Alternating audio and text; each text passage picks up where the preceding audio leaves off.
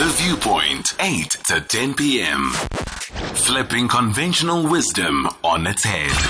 Songezo Mapete on SAFM. Now at 2 o'clock South African time, after midday that is, the world, in fact, was waiting to hear in great anticipation what the ICJ, the International Court of Justice, would rule, albeit as temporary measures in the matter brought by South Africa against Israel. For the record, let me just quickly go through what the provisional measures are as were handed down by the court.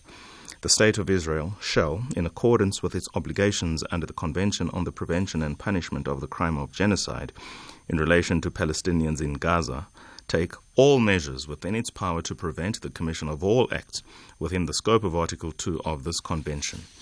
In particular, killing members of the group, causing serious bodily or mental harm to members of the group, deliberately inflicting on the group conditions of life calculated to bring about the physical destruction in whole or in part, and finally, imposing measures intended to prevent births within the group. Second, the State of Israel shall ensure with immediate effect that its military does not commit any acts described in point 1 above. 3. The State of Israel shall take all measures within its power to prevent and punish the direct and public incitement to commit genocide in relation to members of the Palestinian group in the Gaza Strip. 4. The State of Israel shall take immediate and effective measures to enable the provision of urgently needed basic services and humanitarian assistance to address the adverse conditions of life faced by Palestinians in the Gaza. 5. The State of Israel shall take effective measures to prevent the destruction and ensure the prevention of evidence and ensure the preservation of evidence related to allegations of acts within the scope of Article 2 and Article 3 of the Convention on the Prevention and Punishment of the Crime of Genocide against members of the Palestinian group in the Gaza Strip. 5. The State of Israel, six. The State of Israel shall submit a report to the court on all measures taken to give effect to this order within 1 month as from the date of this order. Now, many would say that was a victory for South Africa. Many would say it was a loss for Israel. But more than anything else, it certainly is a victory for peace, international peace and security. Ayesha Kajee, good evening, ma'am. Thank you so much for joining us. Welcome to SAFM. Thank you for having me on the show. Okay, from what I've read out, how would you synthesize this? In other words, what can South Africa be pleased with or not pleased with, and what can Israel be pleased with and not pleased with against the orders, the provisional orders as they are from the ICJ? Well, I think first and foremost, it is a huge and definitive win for the South Africans in terms of international diplomacy, in terms of international law, in terms of international humanitarian law.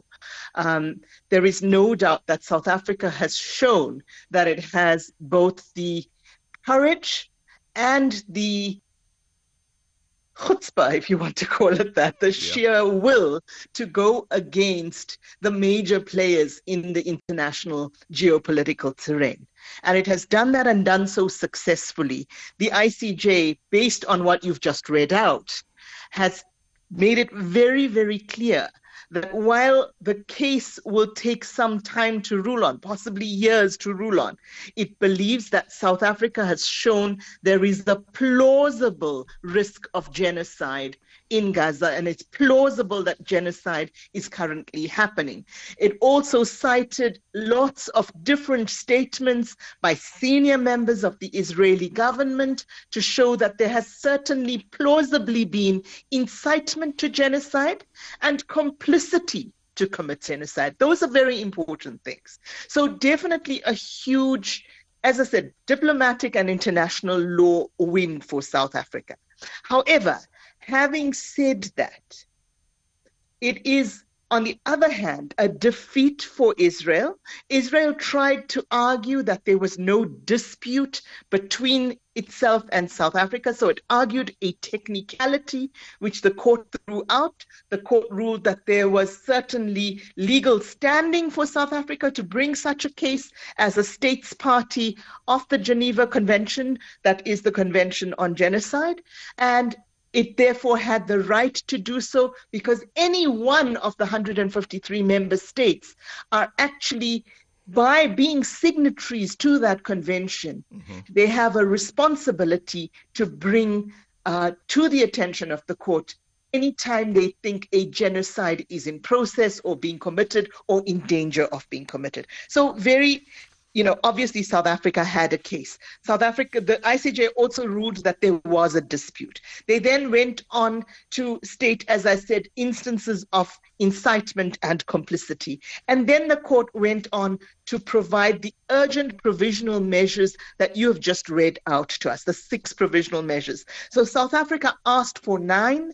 They got 6. They didn't get exactly what they had asked for, but certainly that ruling that Israel must basically take all steps to prevent the commission of genocide, including incitement to genocide and complicity in genocide, is very, very important. So therefore, it is a huge geopolitical, international law, and international human rights defeat for Israel, which has traditionally relied on its self-made propaganda of being a victim to actually allow the commission of, at the very least, war crimes and ethnic cleansing in both Gaza and the other occupied Palestinian territories, i.e. the West Bank and East Jerusalem, over the past 70-odd years. Where would things have been if October 7 had not happened? I hear the fact that you say Israel are claiming to be the victims here. Well, if one looks back to the events of 7 October, and I know we are digressing a bit from the ICJ ruling itself, but I think nonetheless its import is relevant to where we are now. Absolutely. Could we be where we are if 7 October by Hamas could not have happened or did not happen? I think it is possible we would have reached the stage, though perhaps not as quickly. Because as I mentioned just now, there are certainly instances of war crimes and crimes against humanity and ethnic cleansing already being documented in all of the occupied Palestinian territories, including Gaza, the West Bank, and East Jerusalem. Amnesty International and Human Rights Watch are amongst those bodies that have submitted evidence of such crimes to the international legal system. However, they have not or had not at that point reached the stage of being plausibly genocidal. But certainly there was some element of both ethnic cleansing, crimes against humanity, apartheid, and war crimes there. Having said that, the events of October 7 were indeed grossly horrific, as South Africa itself said in its submissions to the ICJ, and as the ICJ judge president also mentioned in her report or in her ruling on Friday. So there is no doubt that the events of October 7th were horrific. And there is no doubt that it was the largest single loss of lives that Israel had suffered since the establishment of the State of Israel in 1948. Again, having said that, the response by Israel and the collective punishment on civilians in the enclave of Gaza, which is essentially an open-air prison because it is controlled on all sides by Israel. Access into and out of the enclave, even before October 7th, has been tightly controlled by Israel. And so your point in this, Ayesha, is power that and water into the enclave is controlled by Israel. Your point, essentially, from what I gather you saying, is despite what happened on the 7th of October, and this is me just summarizing what you have said, the response has been disproportional. And certainly if the ICJ's ruling is anything to go by, that statement is supported by international law and effectively 15/16 members of the most esteemed jurors the world has to offer. Now, let's talk about the non-legal aspects associated with that. For South Africa has put herself now in a position where what they have done in relation to bringing the matter before the ICJ, in this position of having now to maintain the moral authority momentum, if you will, that carries this order and the weight that it has so widely been received positively by the international community. Let's digress again. South Africa's position as it pertains to the International Criminal Court, at least from what the statements of the ANC last time out at the policy conference reflect, I think that is no longer possible right now. Surely South Africa cannot withdraw from the ICC, given what it has been able to achieve and how it has placed itself in international legal, international political matters. And international jurisprudence at the ICJ. I Sure. totally agree with you. Yes, absolutely. But remember that the ICC is a different entity Granted. from the ICJ. Granted, but I mean, many people would probably not make that distinction, not that it doesn't exist, but precisely because of what South Africa has been able to do at the ICJ. The reasons for South Africa's protest of the ICC, the fact that it is actually there to prosecute the global south or the third world, this gives South Africa the momentum to then assume more global positions in advancing why the ICC should have more teeth or its teeth should bite indiscriminately.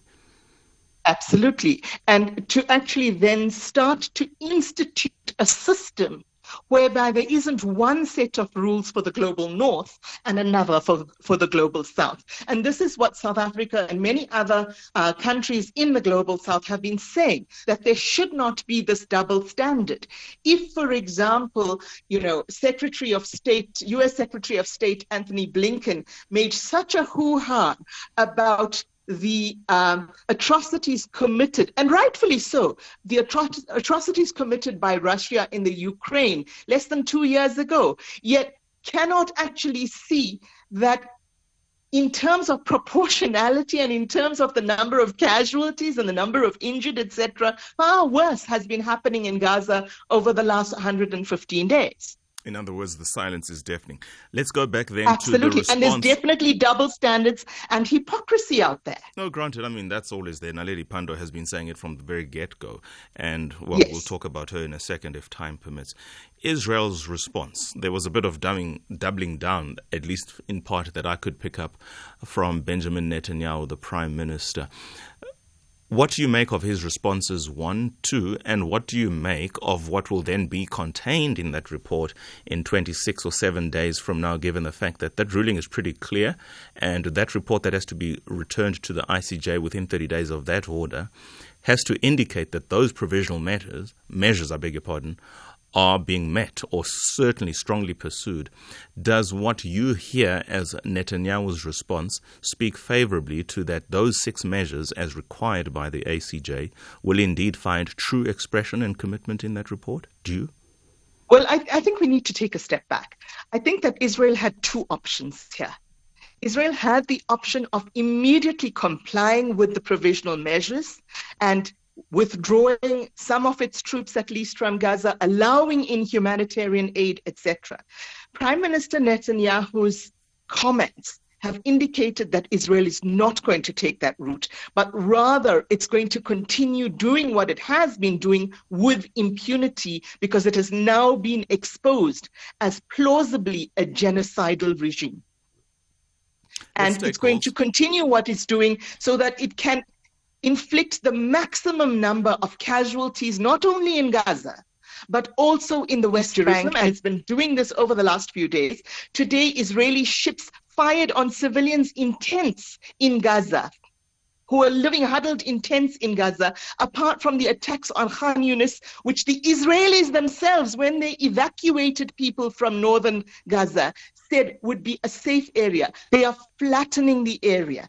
Secondly, 12 of Prime Minister Netanyahu's ministers today attended a conference on the resettlement of Gaza and celebrated the future resettlement of Gaza by Israel. If that is not actually implicitly genocidal, I don't know what is.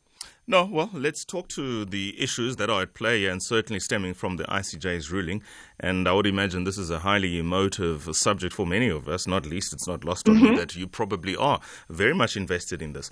In fact, I'm invested in human rights. I used to run a human rights program which actually had both Israeli and Egyptian lecturers on it. And that is to be absolutely lauded. That is absolutely to be lauded. So let's take calls in the interest of time and also just to get perspectives perhaps that I might not have canvassed in this conversation. We're taking calls on 086 000 2032 and we are receiving your WhatsApp, either text or voice notes on 0614 104 107. My guest for the record is Miss Ayesha Kajee, South African-based consultant on governance, human rights and education issues. In Newlands, let's go to Mike. Mike, good evening. Welcome to SFM again. Yeah, sure. Thanks, Sangeet, and good evening to your guest. I have to say, look, I'm no expert in these matters, but what a country the size of the Kruger National Park has sparked so much hatred is absolutely beyond me. Well, I know time is limited, but two quick questions. Mm-hmm. First of all, why does Hamas continue to hold the hostages? If they wanted to, the Palestinian people and the Palestinian children, which are being bombed and shot at now by the Israelis because they're used as human shields, why do they not simply release the hostages? And if they do that, and then they wave the white flag for the whole world to see that Hamas and the Palestinians want peace, quite simply the whole world would rain down on Israel. Israel would be forced to stop. But at the moment, Israel has no choice.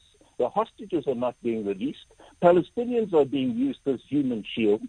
And the billions of rands that the United Nations and all these countries, including America, including South Africa probably, sent to Gaza, which I'm willing to bet some Gaza, up until 2 months ago, 90% of South Africans didn't even know where it was. But we sent all these billions, and what do? They build tunnels and they buy rockets so they can start a war with Israel. I don't get it. The country is smaller than the Kruger National Park. Israel does not go looking for war. They're not a warfaring nation. I happen to have been there, unlike so many other critics that seem to think Israel is some sort of mad, war-crazy country. I can assure you it is none of the above. And it is simply a group of people like Hamas and these guys in Iran. We all know that they are causing this war, and this war is being run from a long way away, and the people of Palestine are the victims. And by the way, how about just having an election there? Wouldn't that be nice? We could actually find out who really runs the show. But I can assure you, Hamas has not had an election there. They had one, which they won illegally, and they've never had another one since. And that's for an obvious reason, because they know full well the people of Palestine would never put up with terrorists, murderers, and rapists like Hamas. Thanks, Gageto. Thank you very much, Mike in Newlands. Yeah, I suppose it was always going to go this route, that the ICJ ruling in South Africa's genocide case against Israel, however much one might try to keep it legal, that this is not just a legal matter. It draws on a lot of emotions. There are certainly perspectives and insights that South Africans particularly might draw onto this, given the fact that the rhetoric from South Africa, both before the court and outside the court, it marries what it believes to be an apartheid, and certainly South Africans can and do relate to apartheid.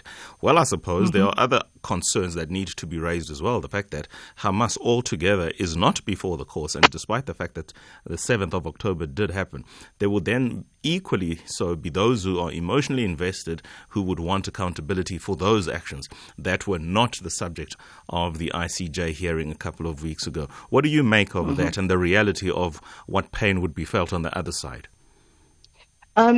I'd like to make a couple of comments in response to Mike. Firstly, he has questioned why Hamas has not released the hostages. They have released some, but of course not the majority of them.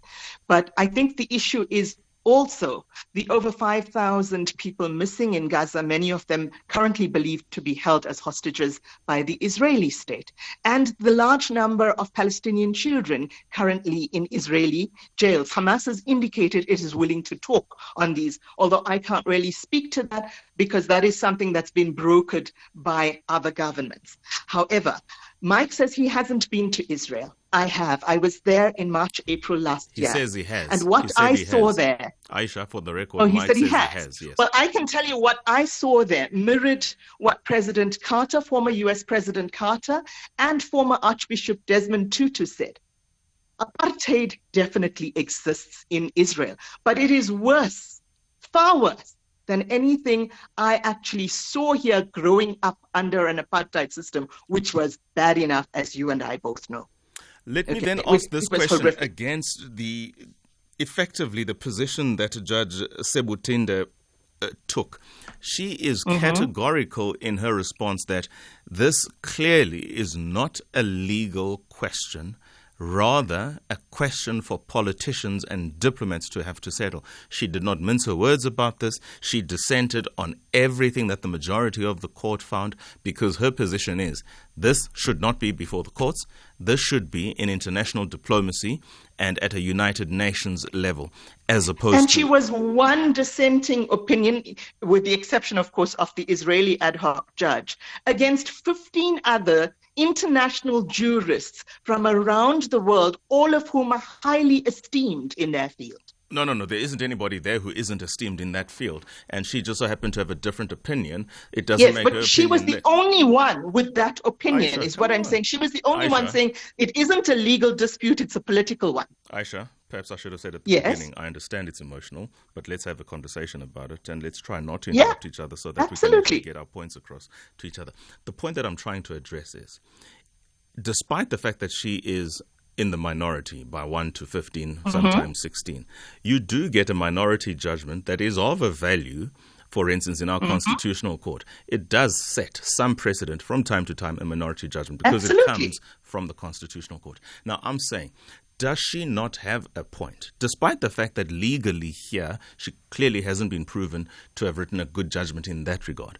But does it take away from what she says, that this thing is not going to be settled by the lawyers? That it was such an overwhelming... What does it matter? I mean, if it's overwhelming by 15 to 1 I think the fact that there was 7. only one dissenting vote is important. But secondly, if you look at Judge Sebutunde's judgments, for example, in the Ukraine case, where with far lower casualty and injury numbers, she voted in favor of the 3 provisional measures 2 years ago that the ICJ ruled on in that case. I think it must be said that Judge Sebutunde's opinion that this is far more a political than a legal case is certainly a minority opinion. And I would question what makes this so different from the Ukraine-Russia case, which is also a heavily politicized one. Let me put it this way.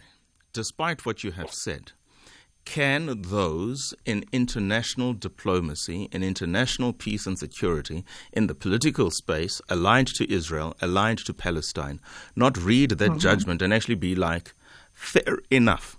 Ultimately, it's not those 15 jurors who are going to ultimately settle that Israeli Palestinian, specifically Palestinians in Gaza issue.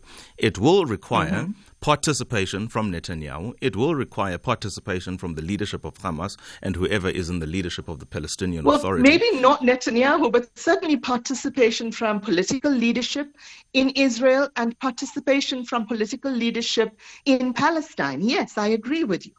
And that's the point, that yes, she might not have come home for the ICJ's provisional ruling judgment, but there is something that potentially can be extracted for the wisdom that it nonetheless carries to say, ultimately, this is a political issue that will need political settlement as opposed to a judgment, which judgment in any event would need the politicians to implement. So why not just altogether get to the bottom of it? I have worked quite a lot in the realm of transitional justice. I have taught a course on this. I have taught a postgraduate course on politics and genocide.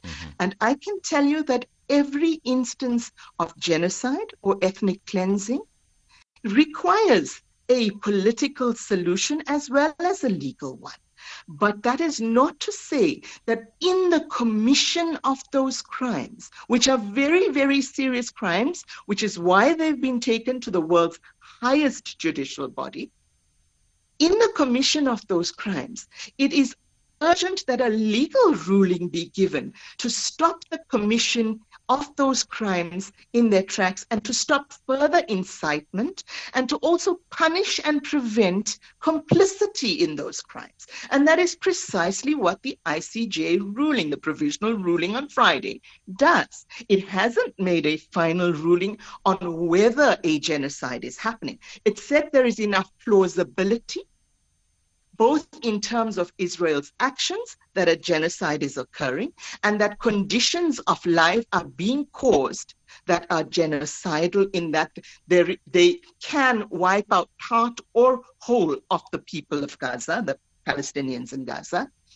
And it has also, the court has also acceded to South Africa's very important request that evidence not be destroyed, and that a report is presented within 30 days of the ruling. All of these are really important, not only from an international jurisprudence viewpoint, but from the viewpoint that all the signatories to the Geneva Convention have a responsibility to ensure that genocide is not committed, and where there is a plausible risk of it occurring, that the countries themselves actually ensure that it doesn't happen, and that none of the countries, and this is important in international relations terms as well, that none of the other countries are complicit in the genocide. Yeah, fair enough. I mean, nothing that you say is in dispute here, or do I sort of take exception to. But here's where I was really going at with my thinking, you know, and I'm reflecting on some of the inspiration and philosophy of Mogoeng when he took to the media a couple of years ago in an interview with Vuyo Mvoko. He had said, a lot of political questions are incapable of being settled by politicians. That's why a lot of those questions that emanate from the National Assembly make their way to the Constitutional Court. They are political in kind, in character, in content, and in every way conceivable, but the political space is incapable, therefore they need an outside arbiter, in this case the judiciary. That's more in line with what I was suggesting. But nonetheless, I do have a couple of calls to get through, and I beg your indulgence. Errol in Durban. And I totally agree with you that that's why we need the Constitutional Court. Let's take Errol in Durban. Errol, good evening. Good. Can you hear me? Indeed. Can you hear me? We can, Errol. Okay. You know, the last time I spoke to you was when Singbongile Khumalo was on your show, and she actually sang a bit of the song, you know, The Trees of Africa. I don't know if you remember that. That was a few years ago. Anyway, yeah. If it is true that Hamas did prevent a lot of the aid and medicines going through, and used the people as human shields, why didn't the courts ask Hamas to prevent from doing these terrible things? And I believe it is true. I mean... Well, the short answer for that is Hamas is not a party before the court. Hamas is not recognized and can never be brought before the ICJ because they are not the body or an entity or a party, whatever the correct legal term is for present purposes, that can be tried or try a matter before the ICJ. That's the only reason. It's not a reflection as to what they have done to either be acceptable or not. That's the short answer to your remark. I do have a voice note as well. 2044 is the time. Good evening, Butsangezo. I don't think the warlord Netanyahu will stop what he's doing in Gaza. He'll continue ignoring that court rule on Friday. But I'm afraid the problem, I blame UN Security Council and their veto power. These are the people who must be blamed for this because they are watching and looking what is going on there. It seems Netanyahu will continue destroying Gaza. Then I don't know what will happen at the end. Do you have another voice note? We do not. 2044 is the time. Your final response, Ayesha. Yes, I think, two of your callers had made the point that they believe Hamas is using children and civilians as human shields. My response to that is that 27,000 people, close on 27,000 people have been killed, close on 64,000 injuries, including double and triple amputations. Okay, now let's just take the number of children alleged to have been killed thus far, over 10,000. My point is, let's do a simple calculation. Divide 10,000 by by 365. If you had to attend a funeral every day for a child who died in the last 3 months, you would be attending funerals for the next 27 years.